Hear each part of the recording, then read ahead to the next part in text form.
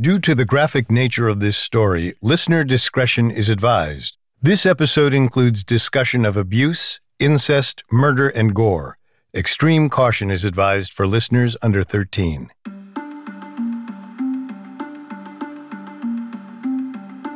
In the rural settlement of Grobern, Germany, gossip spread quickly, especially when it came to the Gruber family. So when a local merchant brought them up to Lorenz Schlittenbauer on April 1st, 1922, it caused quite a stir. The family consisted of 64-year-old Andreas Gruber and his 72-year-old wife, Cecilia. Their 35-year-old daughter, Victoria, lived with them along with her two small children, 7-year-old Cecilia Jr. and 2-year-old Josef. With so many people living there, their farm, known as Hinterkaifeck, was usually a bustling hub of activity. But that morning, it was eerily quiet. At first, Lorenz wasn't concerned. The Grubers were notoriously private. Besides, Lorenz already had his share of run-ins with the family. He wasn't exactly eager to go back up to their farm. But the longer Hinterkaifeck remained silent, the louder Lorenz's doubts grew. 3 days later, he organized a search party. The group marched over to the farm. Normally, cantankerous old Andreas would have come out to question why they were on his property. Or the younger and decidedly less grouchy Victoria would have waved a warm hello. But today, nobody acknowledged them. When Lorenz reached the barn, his worst fears were confirmed. 4 mangled bodies lay covered in hay, each stacked on top of the next. Someone had bludgeoned the Gruber family to death. Inside the house, Lorenz found something even more disturbing. 2-year-old Josef and the live-in maid had also been slaughtered in their beds.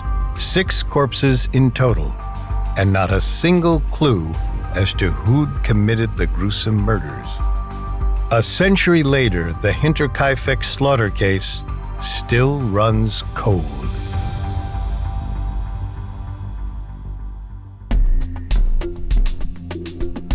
Welcome to Unexplained Mysteries, a Spotify original from Parcast. I'm your host, Molly. And I'm your host, Richard. In life, there's so much we don't know, but in this show, we don't take "we don't know" for an answer. Every Tuesday and Thursday, we investigate the greatest mysteries of history and life on Earth. You can find episodes of Unexplained Mysteries and all other Spotify originals from Parcast for free on Spotify or wherever you listen to podcasts. This is our first of 2 episodes on the Hinterkaifeck Slaughter. In 1922, this gruesome event transformed a small, unsuspecting Bavarian farm into the site of an infamous, unsolved case. This episode, we'll learn about the Grubers, a family that was the subject of village gossip even before their demise. We'll unravel the Grubers' horrible fate, from their sudden disappearance to the discovery of their mangled bodies, as well as the bizarre investigation that ended with their 6 missing heads. Next episode, we'll explore a century's worth of suspects and theories, including an escaped mental asylum patient, a pair of burglar brothers, or one of Victoria Gruber's lovers. When the only evidence is town gossip, every rumor counts. We have all that and more coming up. Stay with us. This episode is brought to you by Anytime Fitness. Forget dark alleys and cemeteries. For some, the gym is the scariest place of all, but it doesn't have to be. With a personalized plan and expert coaching, Anytime Fitness can help make the gym less frightening. Get more for your gym membership than machines. Get personalized support anytime, anywhere. Visit AnytimeFitness.com to try it for free today. Terms, conditions, and restrictions apply. See website for details. There's no better feeling than a personal win, and the State Farm Personal Price Plan can help you do just that. Talk to a State Farm agent today to learn how you can bundle and save with the Personal Price Plan. Like a good neighbor, State Farm is there. Prices are based on rating plans that vary by state. Coverage options are selected by the customer. Availability, amount of discounts and savings, and eligibility vary by state. I'm Tanya Mosley. In 1987, my sister Anita vanished without a trace. Decades later, thanks to DNA, we found her. But that's only the beginning of the story. She Has a Name is a new audio documentary that explores the search for redemption, confronting trauma, and healing in the face of unimaginable loss. Subscribe now to Truth Be Told presents She Has a Name, where every revelation brings us closer to the truth.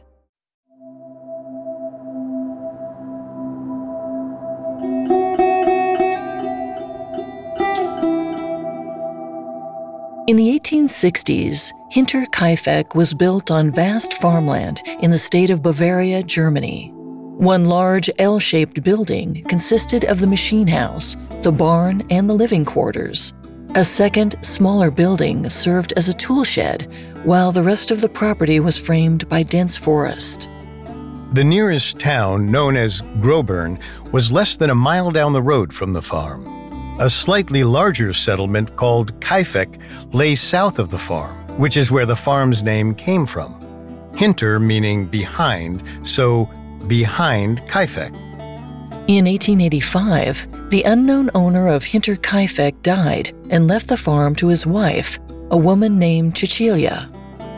There are no known records of when or how Cecilia met 26-year-old Andreas Gruber, a wiry, hard-working local. Perhaps she saw Andreas as the perfect man to help manage the farm.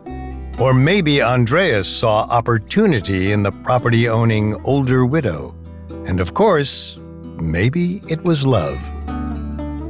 Regardless, Cecilia married Andreas 1 year after her husband's death, making him co-owner of Hinterkaifeck. And in 1887, Cecilia gave birth to their first daughter, Victoria. The family made more than enough to support a newborn, but they were also frugal. Records are unclear over what their farm actually produced and sold, but their wealth drew plenty of unwanted attention. The surrounding villages, Kaifeck and Grobern, stayed entertained and connected via gossip. And since the Grubers were fairly private people, they bore the brunt of the rumors. They were polite and helpful, but no one considered them warm or friendly. They never hosted neighbors or joined community celebrations. Some saw their isolation as hostile, but most just found it strange. Andreas was the target of most of the hearsay. His stinginess, rudeness, and temper drew plenty of criticism, along with his abusive nature. There were whispers that he beat Cecilia throughout their marriage, and when Victoria was old enough, the abuse landed on her as well. One of the family's biggest scandals happened in the early 1890s. The couple had a second daughter, Sophia, but around her second birthday, the young girl mysteriously died. Andreas was rumored to lock his children in the farm's cellar for days as punishment. So those who knew the family suspected that if Sophia wasn't killed by one of Andreas's violent outbursts, she likely died of neglect. Plenty of villagers considered these stories tall tales. The Grubers might not have been the friendliest people, but they made up for it elsewhere. They treated their employees well, they lent their neighbors food as long as it could be paid back, and they hired those who desperately needed work. If the rumors affected Victoria, it didn't show. As she grew up, she mingled with the neighbors more than her parents did. She was hardworking, pretty, and approachable. Her normalcy seemed to calm people's suspicions of the family. In 1914, 27-year-old Victoria married Karl Gabriel, a man from the nearby town of Law. Little is known about Karl or the arrangement of this marriage, whether it was for love or more practical matters. The latter seems likely, since this union led to changes in Hinterkaifeck's management. For unknown reasons, Andreas and Cecilia Sr. had to pass down ownership of Hinterkaifeck to Victoria. Karl was also made part owner of the farm thanks to their marriage contract. Whether it was Victoria's union, the presence of Karl in the house, or the new ownership, the first year of their marriage was a disaster. especially for Carl. Testimonies suggested that Andreas mistreated Carl and refused to step down as patriarch. Based on Andreas's history of abuse, people whispered about screaming matches and violent fights. Carl bitterly complained to neighbors about how unhappy he was at the Grubers. He told his friend Lorenz Schlittenbauer that the family was greedy. They even made him skip meals to save money. Shortly after the wedding, Carl returned to his parents' home. He needed to get away from his tormentors at Hinterkaifeck, and if that meant leaving his wife behind, so be it. That same year, World War I began. In the early months of the conflict, German citizens felt a great deal of national pride over defending their country. Carl was drafted into the military 4 months after marrying Victoria. Some said his determination to serve came from his sense of nationalism. Others suggested it was to escape his new family, even though Victoria had gotten pregnant. In December 1914, Carl fought in a battle near the French border. He was sent to explore the trenches but never made it back. 2 fellow soldiers identified his body, but in the chaos of war, it was never recovered. Less than a month after his death, Carl and Victoria's child was born, a daughter named Cecilia after her grandmother. But the Grubers didn't seem too upset over their son-in-law's absence. According to rumors, Cecilia Sr. shrugged when she heard of his death, saying, quote, "Now the divorce is here," end quote. As the war escalated, life in rural Bavaria grew more complicated. Young men like Carl were drafted into the military. Agricultural communities felt the economic impact of providing for the army. Farmers were overworked, understaffed, and dealing with the burden of inflation. But the Grubers managed to get by thanks to their infamous frugality. In late 1918, Victoria began a relationship with Carl's friend, 44-year-old Lorenz Schlittenbauer. Lorenz was considered a catch. He was influential, well-liked, and recently widowed. As the romance progressed, Lorenz asked Andreas for permission to marry Victoria. For a reason most villagers never understood, Andreas refused, violently. According to rumors, the patriarch locked Victoria in a closet when Lorenz arrived. After a brief argument, Andreas chased the young man off Hinterkaifeck with a scythe. The situation became more scandalous in 1919 when Victoria gave birth to a little boy named Josef, and Lorenz was the father. Still, Andreas didn't accept Victoria's lover as part of the family. Eventually, Lorenz married another woman. One would think the bitter history between him and the Grubers ruined all future relations between them, but this wasn't necessarily the case. Lorenz remained friendly with the Grubers and told others he considered the situation settled. Those who knew the families found this strange. But the Grubers carried on as usual. Victoria sang in the choir, and young Cecilia started elementary school. The rest of the family stayed quiet, doing chores around the farm. Gossip slowed as tensions settled. For a brief moment, the limelight on the Grubers dimmed. But in late 1921, Hinterkaifeck became the subject of village buzz again. This time, the news wasn't about Andreas, Victoria, or either of her children. It was about the live-in maid, Crescence Rieger, who'd quit her position suddenly. Apparently, she believed Hinterkaifeck was haunted. Coming up, the Grubers realize they aren't alone.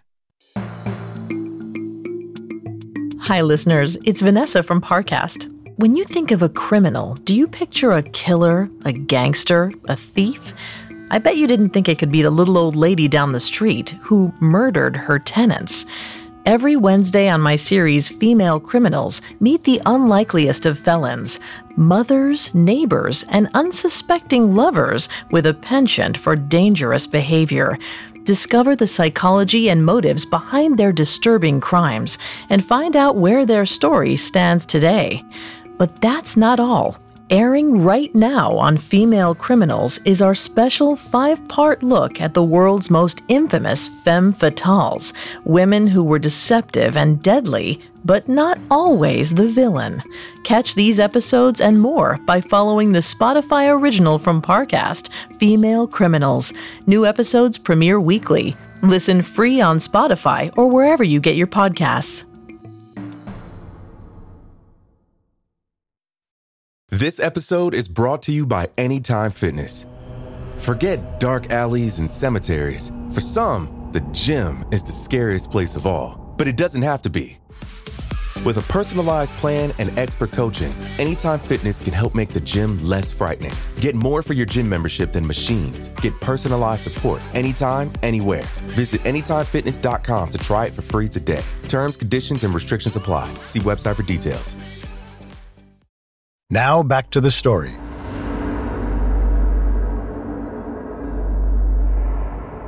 Up until the 1920s, the Gruber family had been a constant source of gossip for surrounding neighbors.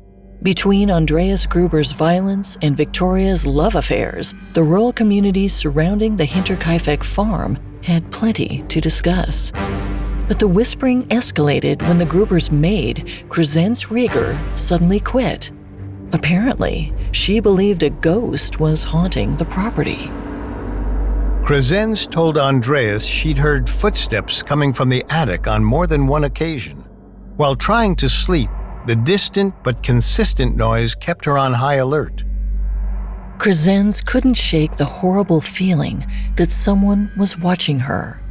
Whether cleaning, dressing, or sleeping, a pair of invisible eyes seemed to follow her everywhere. After a few weeks of growing paler, thinner, and more terrified, Crescence handed in her notice. At first, Andreas didn't believe the maid's claims of a malevolent spirit haunting the farm. But after she left, the thudding footsteps were heard by others in the house. Victoria complained to a neighbor that she couldn't sleep. Young Cecilia kept dozing off in class. When Andreas finally heard the steps himself, he tore the house apart. He searched the living quarters, the barn, even the machine house for a culprit, but he couldn't find any troubling signs. Until Andreas eventually searched the tool shed. This was a smaller, separate building near the main farmstead. There, the lock was tampered with as if someone had broken in. But other than that, nothing seemed to be amiss. Despite Andrea's insistence that nobody was in the house, the footsteps persisted. As the whole family became aware of the chilling noises, the ghostly encounters increased. One day, a Munich newspaper appeared on the farm, except the paper didn't belong to any of the family members. In fact, there wasn't anyone in the area who subscribed to it. Munich was 40 miles away. So what was the paper doing at Hinterkaifeck? Items didn't just appear out of thin air. They also vanished without explanation. For instance, a pair of Andreas's house keys went missing. And in early 1922, he was so spooked that he decided to confide in Lorenz Schlittenbauer, his daughter's former lover. Andreas told Lorenz he'd recently found a trail of footprints in the snow. They led from the woods up to the farmhouse's back door, but there were no prints that indicated the person had ever left. He asked if Lorenz had seen anything or anyone suspicious lurking around the farm. Lorenz said he hadn't experienced anything out of the ordinary. We aren't sure why, but Andreas didn't want to alert the authorities. The Gruber patriarch even turned down an offer to borrow a neighbor's gun. These choices proved to be fateful. On April 1st, 1922, a tradesman came to Lorenz Schlittenbauer's house to drop off coffee. Offhandedly, the trader mentioned that Hinterkaifeck had seemed empty when he stopped by that morning. Normally, the Grubers were bustling about, Andreas tinkering in the machine room, Victoria and Cecilia Sr. tending to the cattle, little Cecilia and Josef playing in the yard. But that day, there was nothing. This struck Lorenz as peculiar but not concerning. Perhaps business had called the Grubers elsewhere. Later, the postman saw the Grubers' family dog tied up near the barn, suggesting someone had recently put him outside. Perhaps the coffee trader just missed the family. Over the weekend, neighbors saw smoke coming from the Grubers' chimney, which indicated someone was home. Furthermore, the dog had been tended to and the livestock appeared to have been fed. However, the eerie silence disturbed neighbors. The Grubers were not ones to slack off for an entire weekend. Where was the bustle and noise of the farm, the activity, the arguing? On April 4th, 3 days after the coffee trader visited Hinterkaifeck, a mechanic flagged down Lorenz. He said he went to the Grubers' farm to fix the feed cutting machine, but nobody was there to let him in. So, the mechanic dismantled the door to the machine room, went about his tasks, and then reassembled the door before he left. He asked Lorenz to tell the family he'd stopped by. By this point, Lorenz was probably nervous. After asking around, he realized that little Cecilia failed to attend school the last 2 days. Victoria had also missed a walk with her friends. Lorenz sent his 9 and 16-year-old sons to check on the farm. The boys peeked through the windows, but they couldn't see anyone inside. So Lorenz took matters into his own hands. Keep in mind, Victoria claimed Lorenz was her son Josef's father. And while Lorenz doubted this at times, he was fond of the boy. He couldn't bear the thought of something happening to him or Victoria. The afternoon of April 4th, Lorenz recruited 2 other neighbors to help him scope out the farm. At around 5 p.m., the small search party stepped onto Hinterkaifeck's property. Roaring winds broke the silence of the vast farmland while Lorenz led the way. He'd been on the property plenty of times during his relationship with Victoria and was familiar with the layout. As we mentioned earlier, the L-shaped building had 3 parts: the machine room, the barn, and the house. On this day, all but one entry was locked. Since the mechanic had left the machine room open, the trio started there.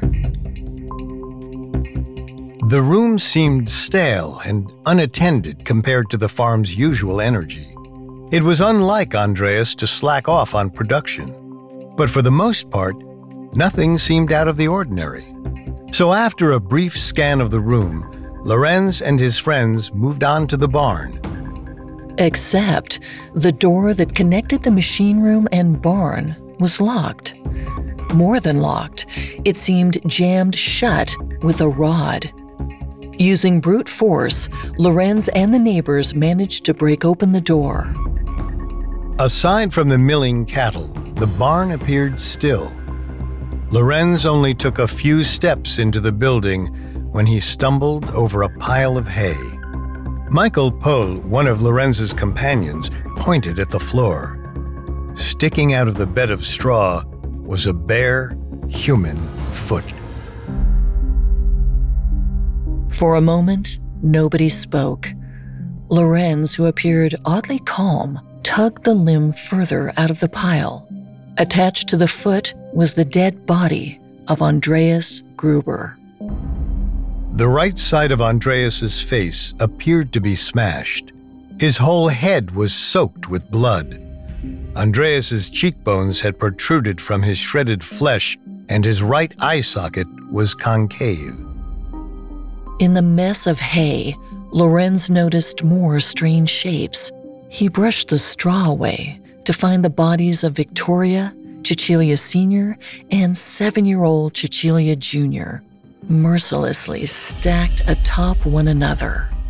Whoever did this didn't try hard to conceal their crime. Instead, it looked like they just wanted the bodies out of their way.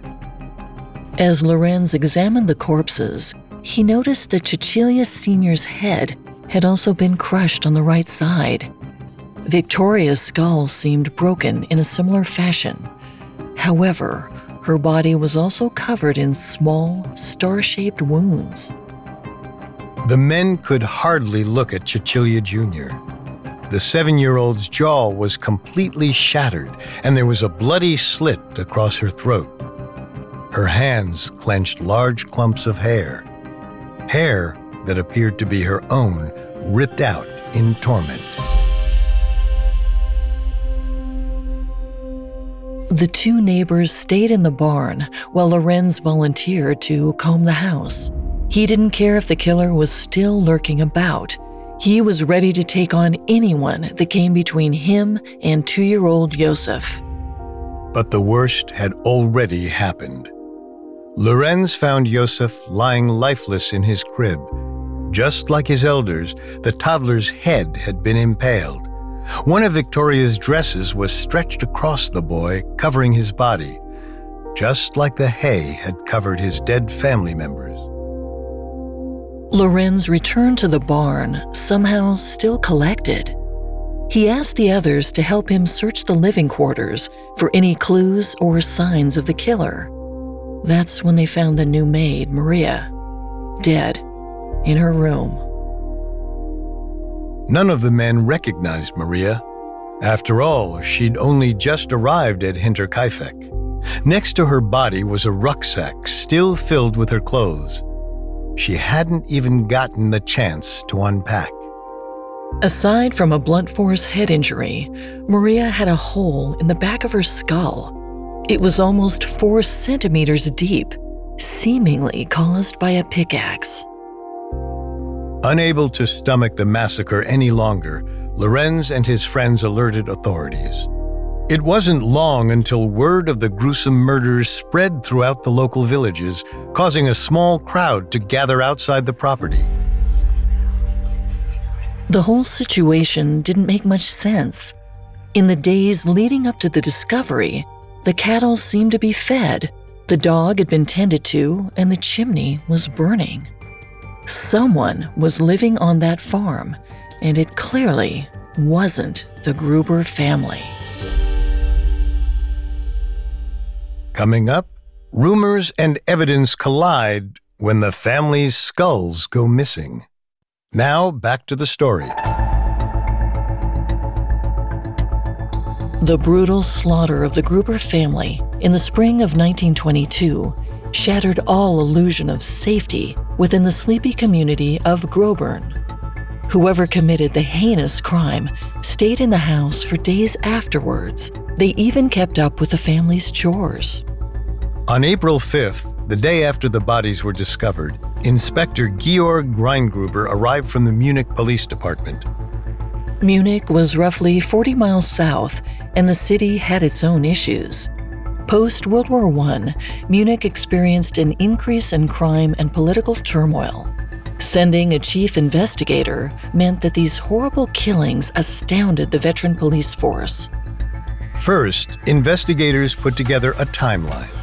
The community noticed the Grubers had gone missing on Saturday, April 1st, but police suspected the killings happened the day before.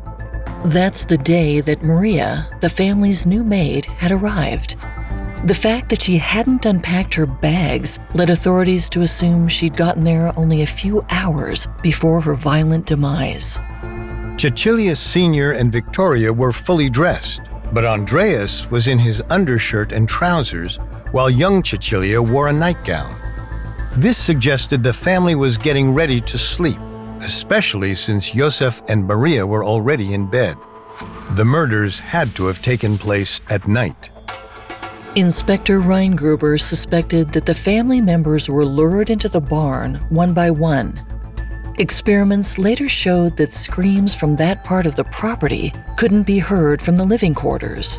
So, if they were slaughtered one by one, there was no reason for the others to suspect something was wrong. A court physician named Johann Baptist Aumüller arrived at the farm the same day as Reingruber. He performed the autopsies right there inside the barn. He concluded that the biggest wounds were caused by a pickaxe or a similar tool, just as Lorenz and his neighbors had suspected. This same weapon could have easily made the star-shaped wounds on Victoria's face, but authorities couldn't be certain. The murder weapon was nowhere to be found. Aumüller also discovered that Victoria and Cecilia Sr. received more head trauma than the others. The killer continued to strike these two even after they were dead. Reingruber wondered if this was tied to a motive. The most horrific detail from Aumüller's investigation regarded young Cecilia. Gaping wounds covered the 7-year-old's face. Someone had not only hit her with enough force to shatter her jaw, but they'd also cut her throat with a knife. Despite her injuries, Aumüller believed that Cecilia Jr. survived her attack for hours.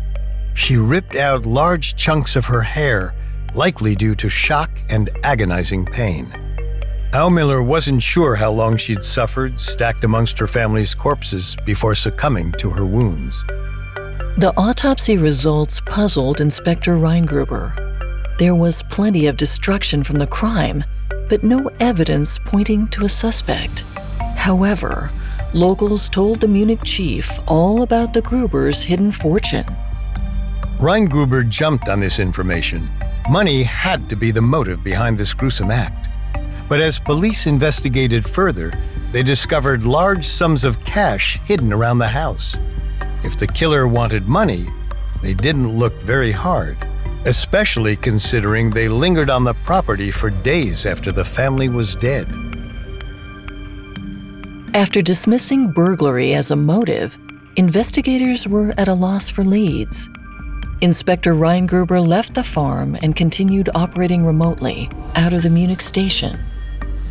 This distance between the crime scene and these detectives may sound strange, but the Hinterkaifeck Slaughter attracted the attention of countless other investigators across multiple police forces and municipalities. In order to operate effectively, they needed the resources available to them in Munich. Even with all of this help, police struggled to find any legitimate theories over who killed the Grubers and why. Inspector Reingruber, grasping at straws, pointed to convicted criminals, even an escapee from an insane asylum. Problem was, most of these leads didn't have a motive or any connection to the Gruber family. Desperate for answers, other investigators relied on a more metaphysical approach. In the 19th century, mediums, hypnotists, and clairvoyants worked as spiritual guides and entertainers. One trick that captured an audience's attention was when a medium provided the unknown details of a crime scene. Around 1918, these mediums began specializing in detection. The war had left gaping social, economic, and political holes in Germany's society. These gaps were filled with anything and everything, including clairvoyance, who became a somewhat legitimate investigative method.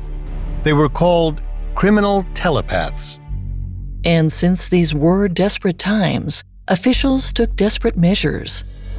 In a last-ditch effort, court physician Johann Baptist Aumüller decided to consult these metaphysical experts, but they needed one unconventional tool: the Gruber family's heads. Criminal telepaths had a variety of methods. Sometimes they fell into trances and unlocked clues from the dead. Other times they claimed to be able to retrace a criminal's path. So it's hard to say how unusual this decapitation approach was.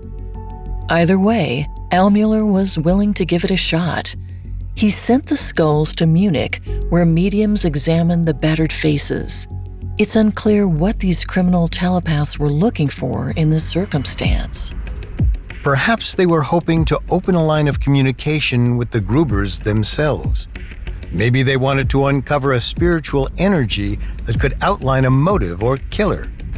As you might have expected, this shot-in-the-dark method turned up no information or leads. But strangely, the skulls were kept in Munich for further investigation. It's unclear who ordered this and why. But one thing was certain: the Gruber family was laid to rest without their heads.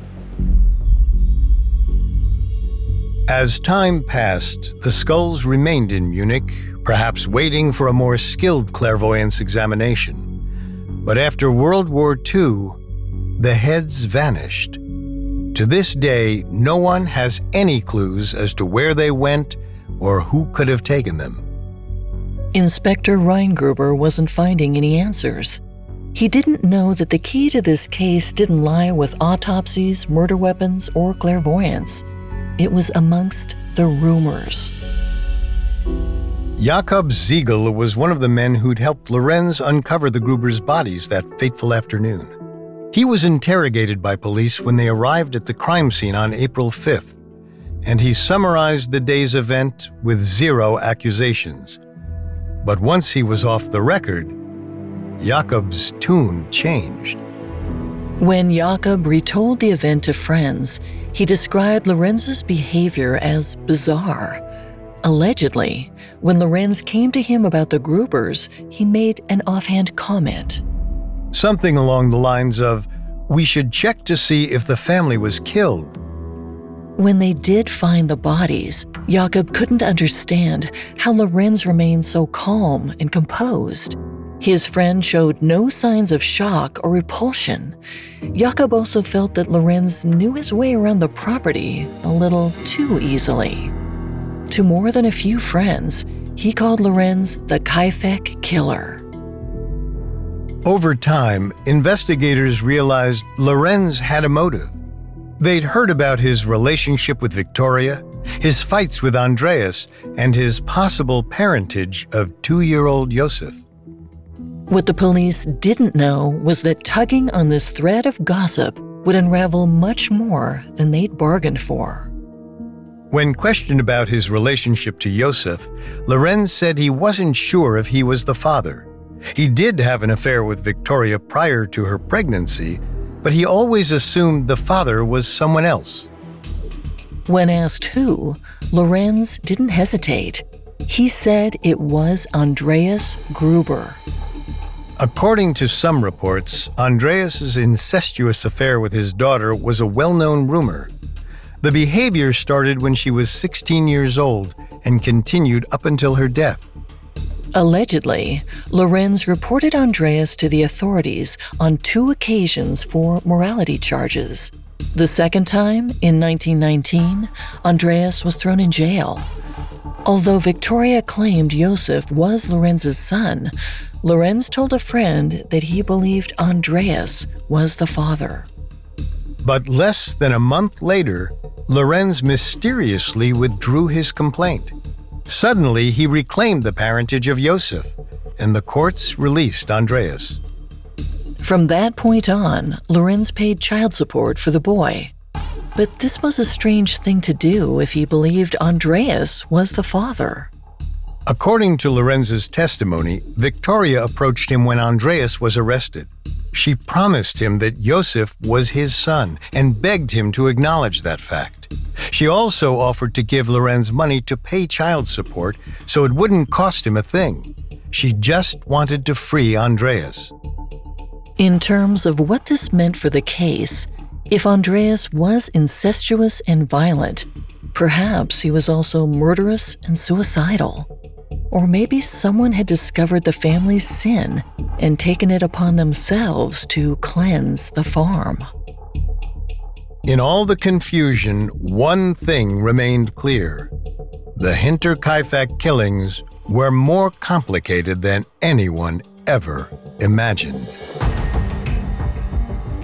Throughout the next century, investigators tried to untangle the web of mystery surrounding the Hinterkaifeck slaughter. Even though technology and forensics have developed, evidence from the case seemingly disappeared after World War II. But rumors and gossip led to some of the most valid theories to date. Theories that include an escaped asylum patient and a pair of brother thieves. Next time, we'll explore our suspects and their motives in more depth. Perhaps the complicated matter of Josef's paternity sparked the brutal killings. The murderer could be any of the several men with whom Victoria had affairs, including Lorenz, her first husband Karl, who was presumed dead after World War I, or even her own father. Then again, maybe the Gruber's maid was right about a spirit haunting the farm. After all, what mortal being could commit the atrocities of the Hinterkaifeck Slaughter?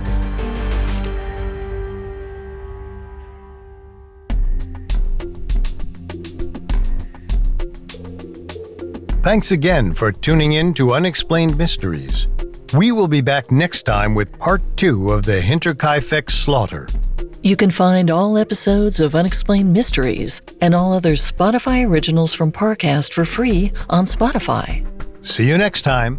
And remember, never take "we don't know" for an answer. Unexplained Mysteries is a Spotify original from Parcast. It is executive produced by Max and Ron Cutler, sound design by Michael Motion, with production assistance by Ron Shapiro, Carly Madden, and Travis Clark. This episode of Unexplained Mysteries was written by Kit Fitzgerald, with writing assistance by Lori Gottlieb and Alex Benedon, fact-checking by Cara Mackerline, and research by Brian Petrus. Unexplained Mysteries stars Molly Brandenburg and Richard Rossner.